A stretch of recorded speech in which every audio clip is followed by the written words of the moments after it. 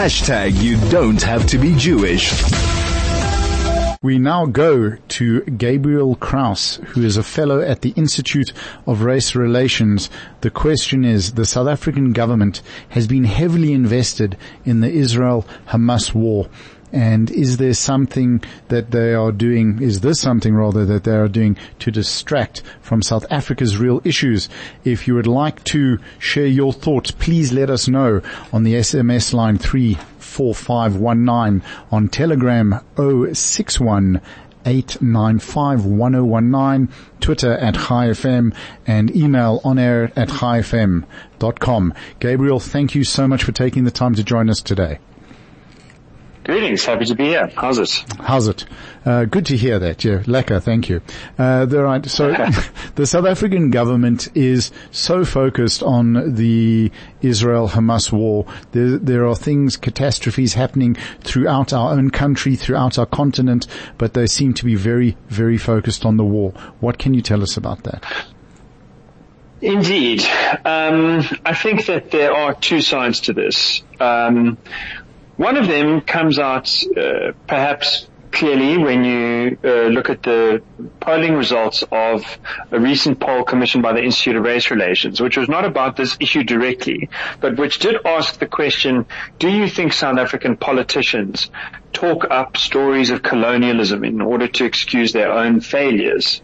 And the answer from most respondents, and that's most respondents within all race groups, was yes. It does seem as if politicians sort of scapegoat the tragedies of the past to try and run away from their own current mistakes. Right. I think that there is something similar that happens contemporaneously but across the world, where a failing government, and to give a context of how badly the government is failing, the Ipsos is an international pollster that asks people around the world, do you think your country is going in the right direction or the wrong direction?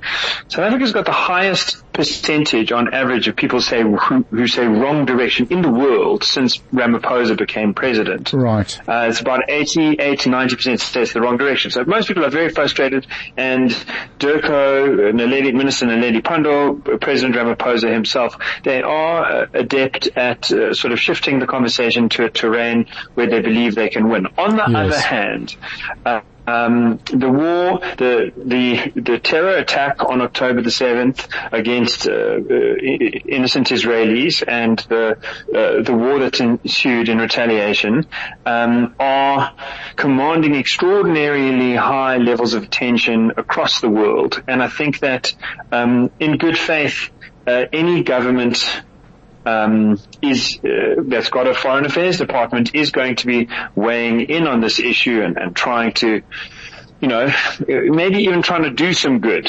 Right. Certainly it's important enough to warrant the attention. I think that the first interpretation, the more cynical one, maybe gets a little bit extra weight if you consider the kind of attention that our government's been giving to the issue, which has often been incendiary and sort of one-sided, and I think it's counterproductive, really. Yes. With elections coming up next year, do you think we'll be seeing this type of thing escalating and increasing with the government's the support? Are they using it to perhaps attract different voter bases if they're seeing their potential voter numbers sliding? I think that more than attracting voters, because there are few voters in this country who are likely to come to a party because of its foreign policy, I think what their best hope is to split voters away from other parties. Right. If you look at the Democratic Alliance, there's a party, its former shadow minister of foreign affairs, I remember saying quite openly that the Israel-Palestine issue is a potential wedge issue for that party. Yes. It's got people who, in very large numbers, have quite, different views on the conflict and quite different loyalties. And so I think part of the ANC electoral strategy, insofar as this conflict goes, is the more heat that they can direct towards it, the more kind of the more incendiary language they can use, the more they tempt the DA to come in with hard rebuttals, yes. And then it becomes an issue of like, well, you're just a pro-Israel party, and anyone who has a different view that has been voting for the DA should leave that party and come to us or go to Al-Jamaah or something like that. And I've been seeing that in sort of Johannesburg civil society, public fora. I've been seeing it in local news, radio, and print, where these battles sort of start bubbling up in ways that this is missed on the national platform, but at that local level, it seems to me that this conflict, that this kind of electioneering has already kicked off. How divisive do you see this amongst the South African population, amongst the different race groups, different religious groups? Is this causing a deeper divide? It's hard to say. I think that most South Africans are overwhelmed by the problems that they face at home. Literally the majority of people my age and younger are workless. Yes. In the last couple of weeks, over 20 people died in the Eastern Cape from botched initiation ceremonies. Right. In the last year, over 40 children have died of starvation, effectively, in the Eastern Cape. Right. I think the families connected to those kinds of stories really have very little bandwidth left for conflicts on the other side of the planet, and I think that that expands to people who are jobless or people who have a work. The average salary in South Africa, in terms of the median, not the mean, is just over 4,000 rand a month.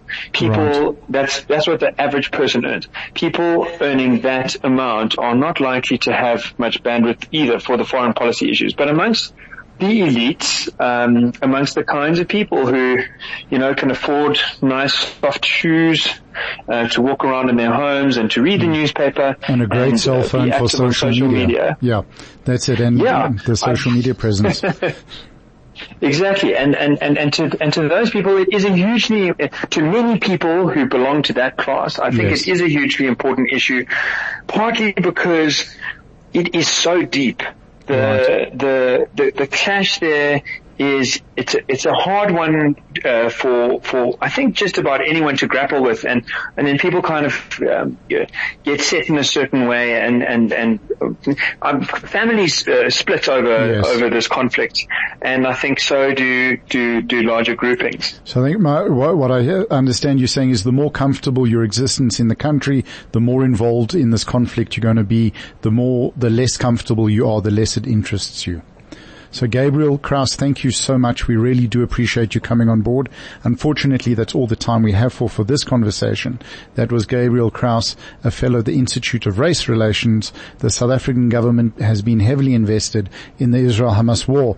Is this for a distraction from South Africa's real issues, or is it something that they really want to be involved in?